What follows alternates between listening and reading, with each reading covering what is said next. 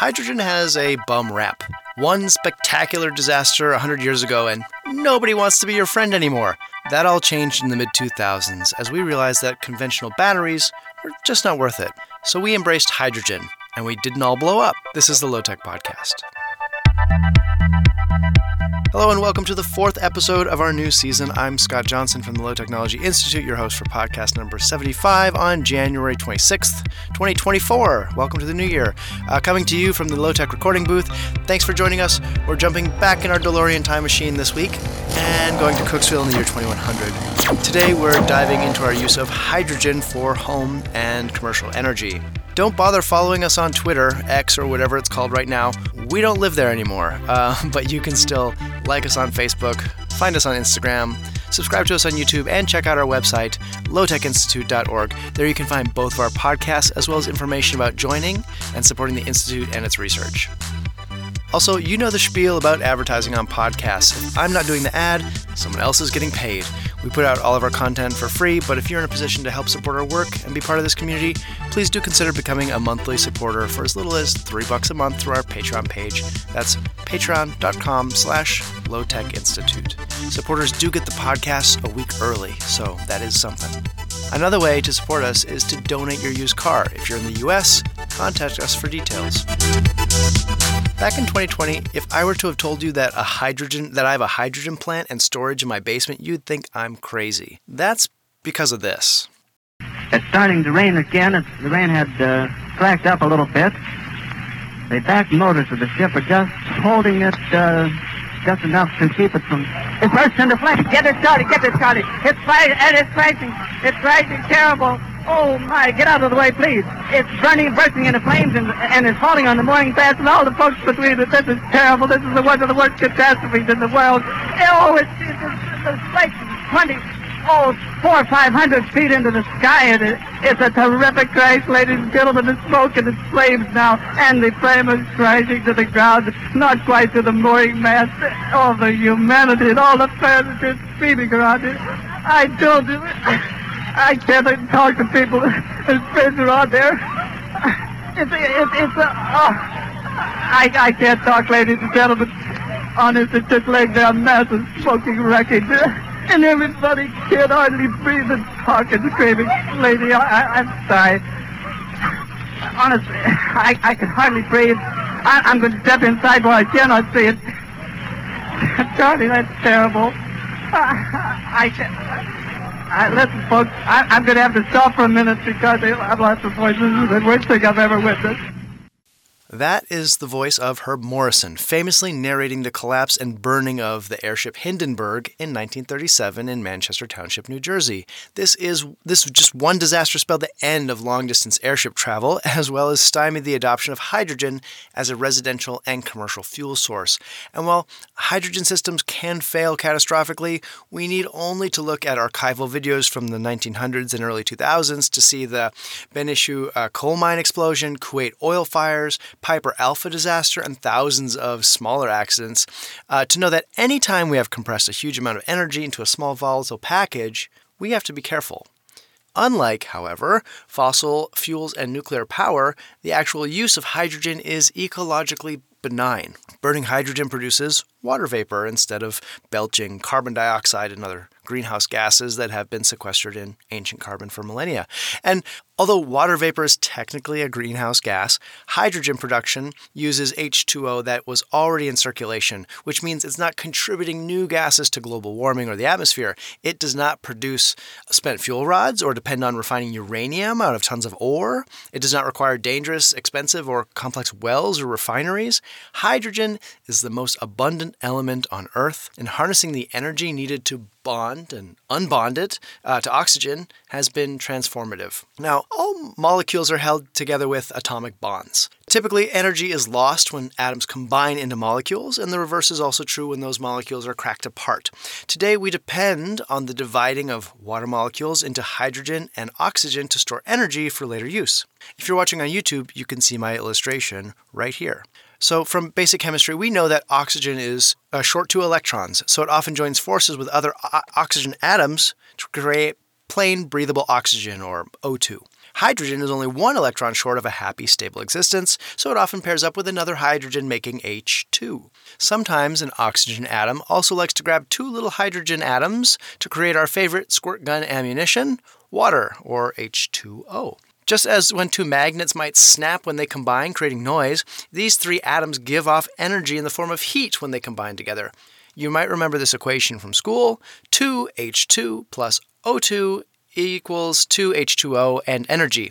This is an equation with a double arrow, which indicates, of course, that the relationship is reversible. By adding energy back into liquid water, it disassociates, returning to hydrogen and oxygen gases. That energy is essentially stored in the now disparate components of water.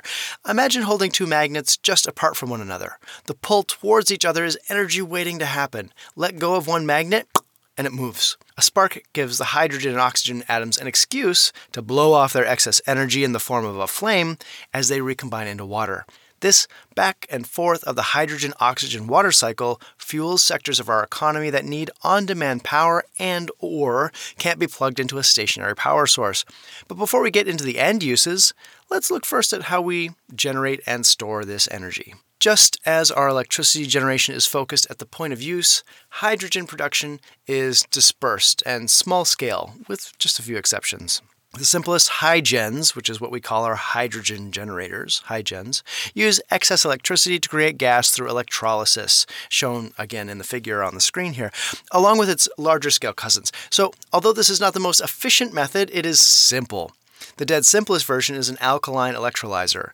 Imagine a drum of water with a plastic divider. In either side of the drum is an electrode coated in nickel. To the water has been added either potassium hydroxide, that's KOH, sometimes known as caustic potash, or sodium hydroxide, or NaOH, sometimes known as lye. And this is the more common of the two because it can be made at home with ashes and it has lots of other uses. Anyway, little bubbles are beating off of each of the electrodes as DC power is fed into the system. The positive anode creates oxygen gas, and the negative cathode creates hydrogen gas. The only things that must be bought in for these hygens are the membrane, which passes ions back and forth but blocks the mixing of the produced gases. Oh, and we also have to buy the nickel-plated electrodes, which are formed to create maximum surface area. The downside of this method is that it takes more electric energy to create the gas because it has to phase change the liquid to a gas, among other small frictions in the process. It results in only 83% of the energy being converted. But these are the home versions, made to just kind of sop up a bit of excess electric power that might otherwise go into a battery on a sunny or a windy day.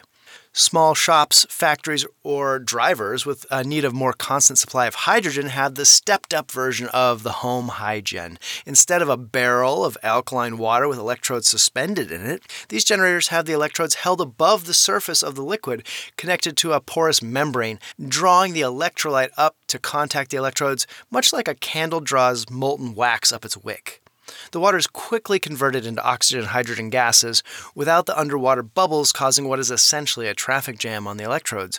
This method is much more efficient, converting up to 98% of the electric energy. These generators depend on imported parts and dedicated power sources, which vary based on their need. Factories that function in the day generally use solar power directly, while those that need stored hydrogen for transport use wind or microhydro for power. Another option for the mid-level producers is a photoelectrochemical water splitting, or a PEC cell. A PEC cell is similar to an old-fashioned photovoltaic solar panel. Sunlight hits a thin film semiconductor, which converts the energy to hydrogen instead of electricity. This semiconductor is housed in a series of vertical tubes, with the oxygen generated on one side and the hydrogen on another. When mounted vertically or at an angle, like a solar panel, the gases bubble up for collection.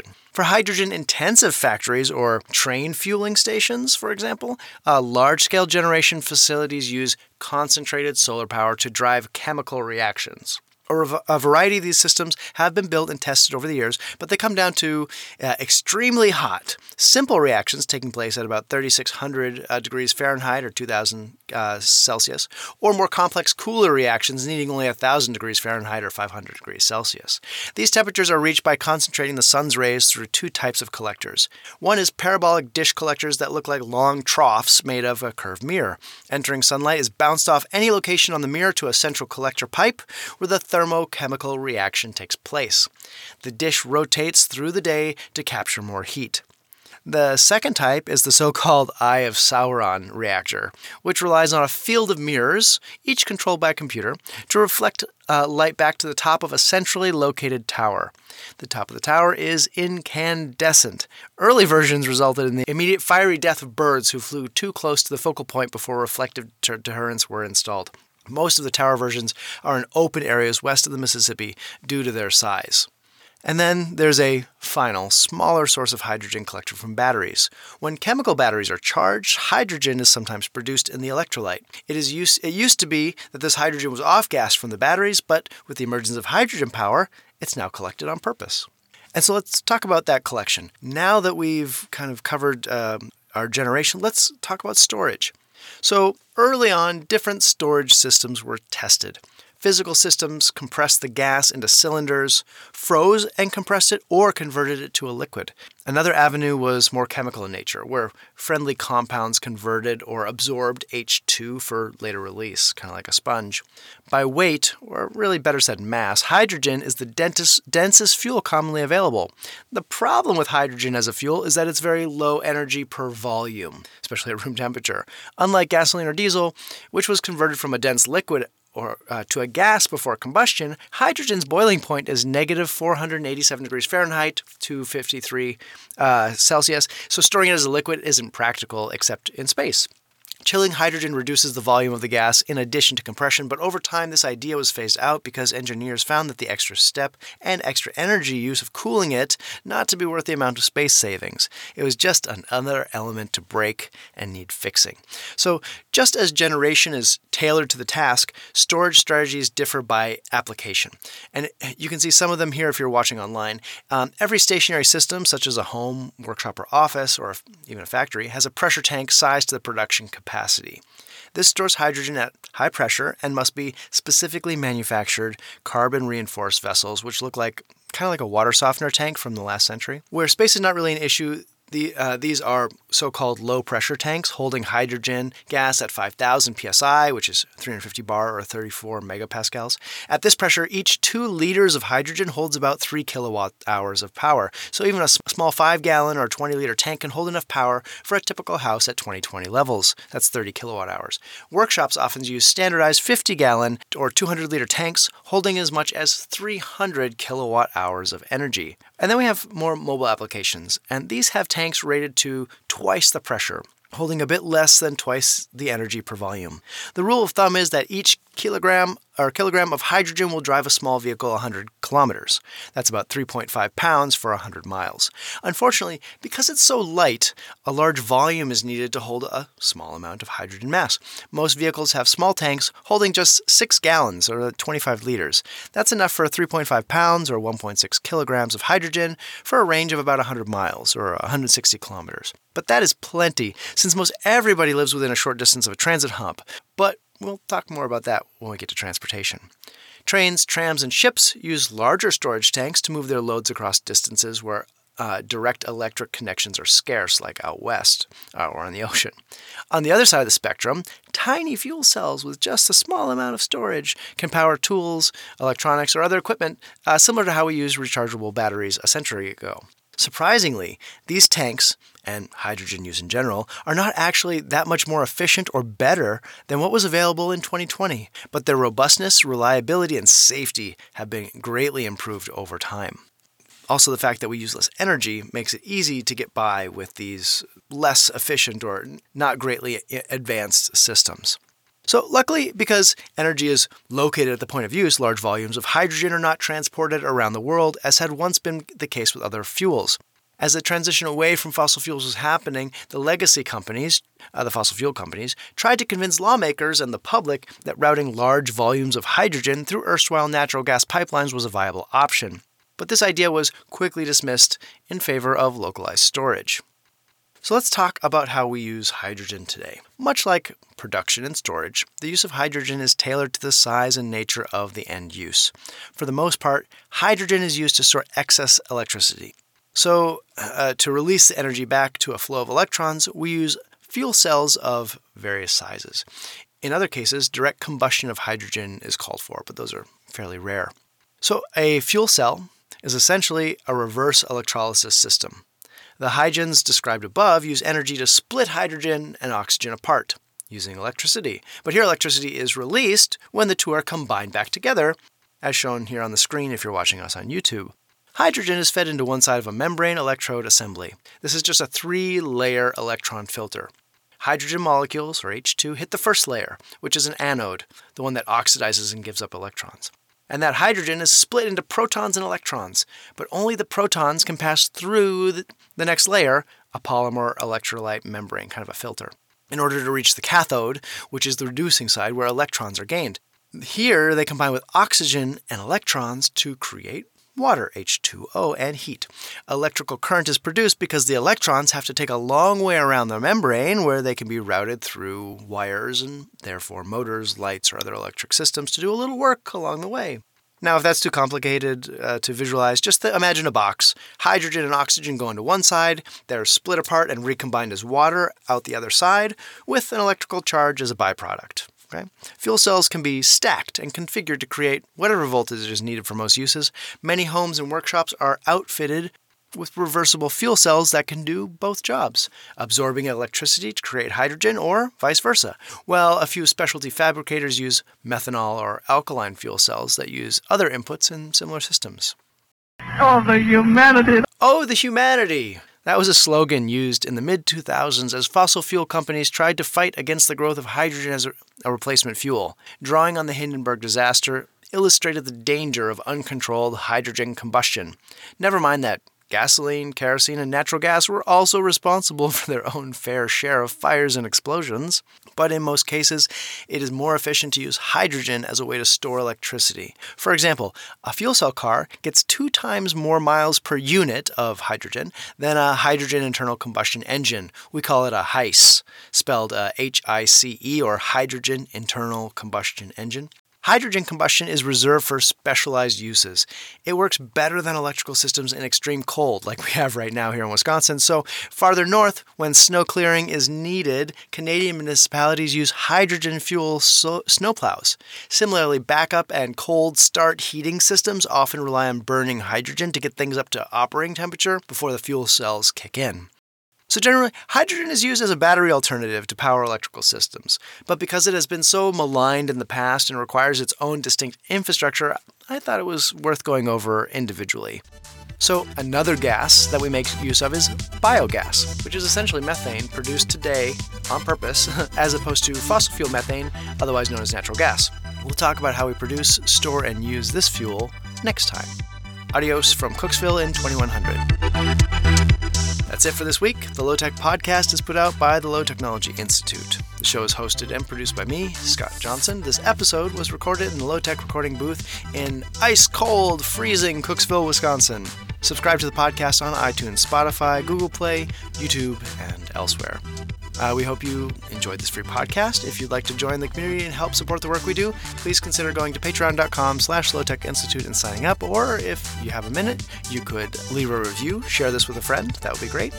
Thank you to our Forester and Land Steward level members, Marilyn Skirpon and the Hamvises, for their support as always.